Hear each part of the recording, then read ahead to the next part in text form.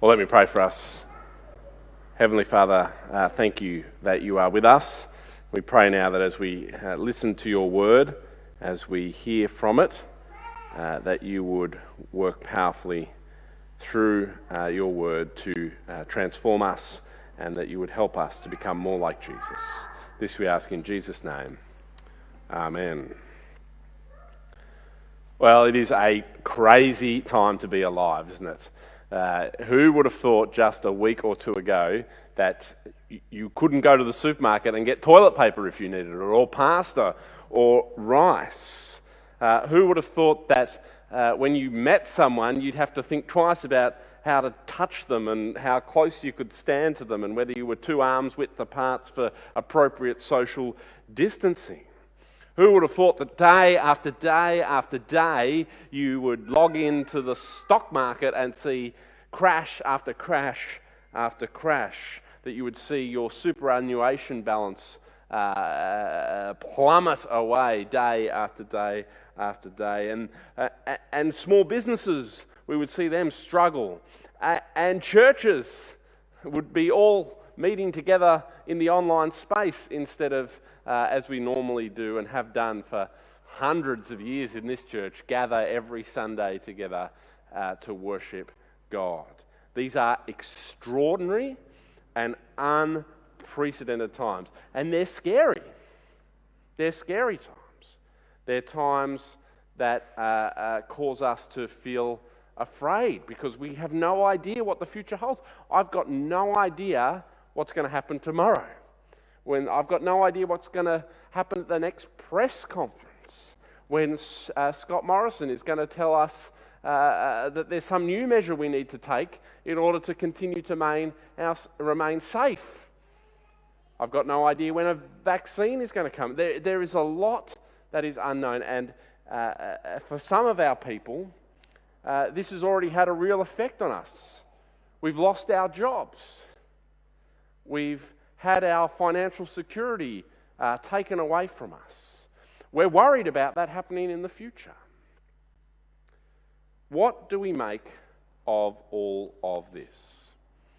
Well, our reading today that James read for us is from Romans, and I think it's got some very insightful and important things to say to us. Paul starts that section of Romans by saying, "I consider that our present sufferings are not worth comparing to the glory that will be revealed in us." Paul suffered greatly for his ministry of planting churches and telling people about the good news of Jesus Christ. We're undergoing a different kind of suffering. A suffering brought on us by a pandemic that leads to great fear and to great worry and potentially to real financial hardship. But Paul reminds us that when things are tough in this life, it is a reminder to us to focus on what is real and what is awaiting us, our future glory. We recently farewelled a dear sister to us in our church, and as we did that, we did it with sad and heavy hearts, but with a deep joy, because we remembered that she was now enjoying the future glory. And that's the future glory that we have to look forward to, that can sustain us through a period of fear and suffering and difficulty. The glory of our salvation and the new heavens and the new earth, where we won't have to worry about coronaviruses or economic collapses or social distancing. All of that will be gone. But of course, the other thing Paul reminds us about in this reading is that we shouldn't be surprised. We shouldn't actually be surprised that this has happened. Let me just read to you from verse 22. "We know that the whole creation has been groaning as in the pains of childbirth right up to the present time.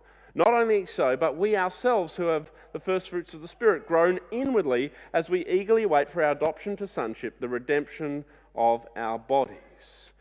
The whole of creation, verse 22, has been groaning in the pains of childbirth. Creation is broken. We are broken by what? By sin. There are going to be all sorts of things that happen in this world that are hard and difficult and painful. Things like COVID-19. And while it's sort of shocking and hard to get our heads around because we've never experienced anything like it, the Bible tells us creation groans in the pangs of childbirth because it is affected by sin, just like you and me. And we groan too because our bodies are affected by sin, and the Spirit of God inside us points us to what will be. Will be new in that glorious new heavens and new earth. The creation will be new in that glorious heaven, new heavens and new earth.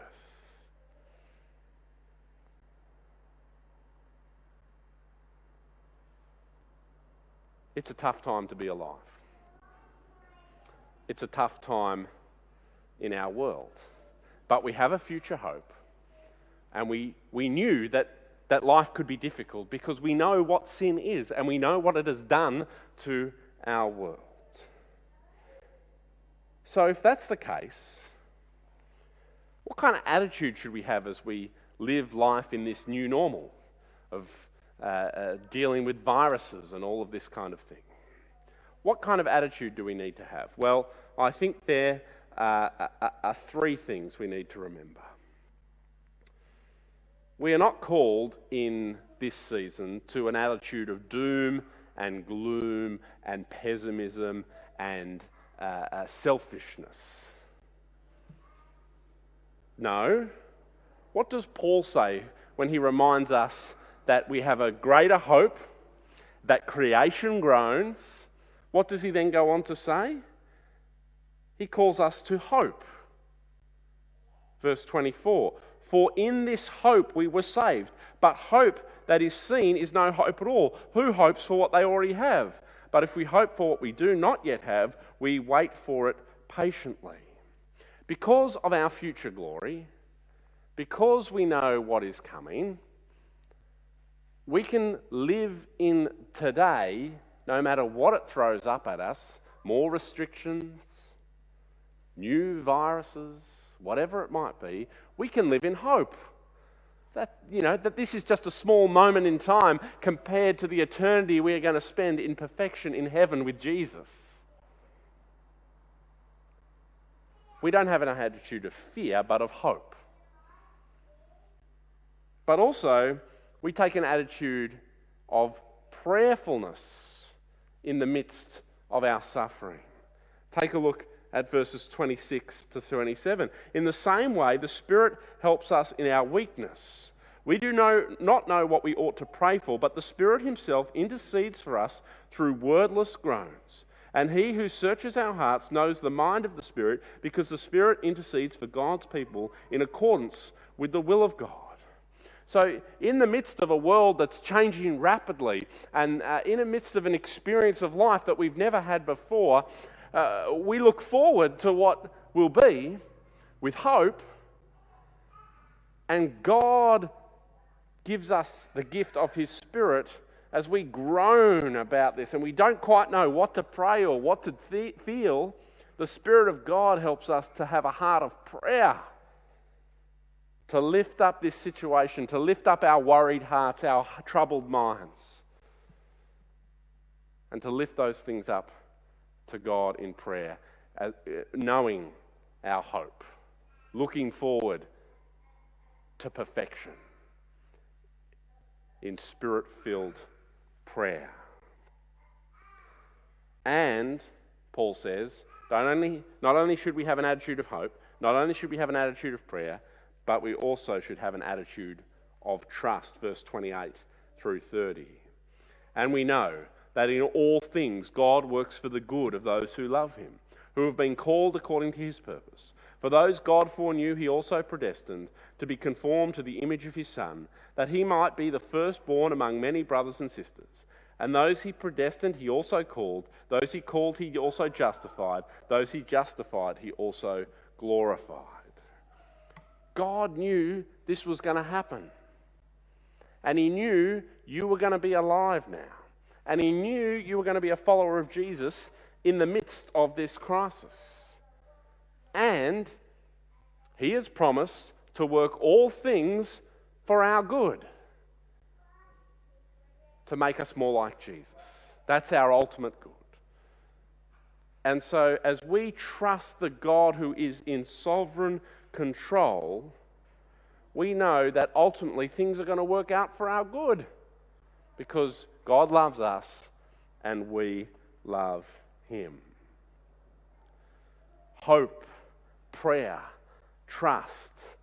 These are the things that God calls us to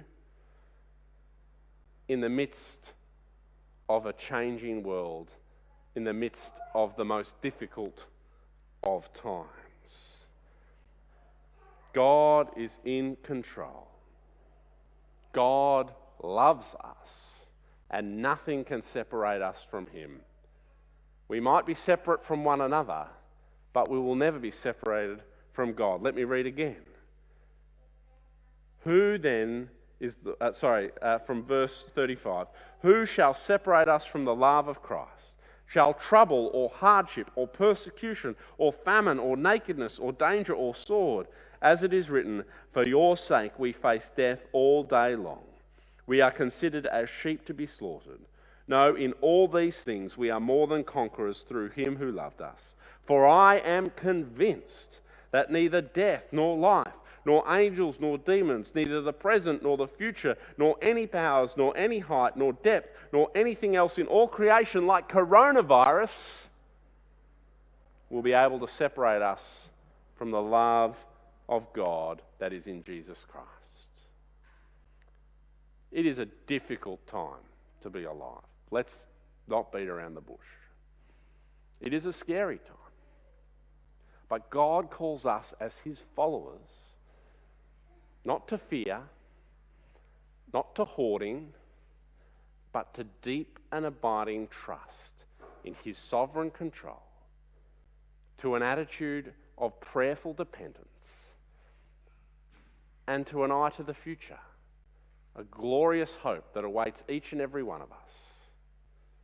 And he wants to tell you and me today, and as we go forward and feel afraid, that there is nothing that can separate us from God's love, even if we're separated from one another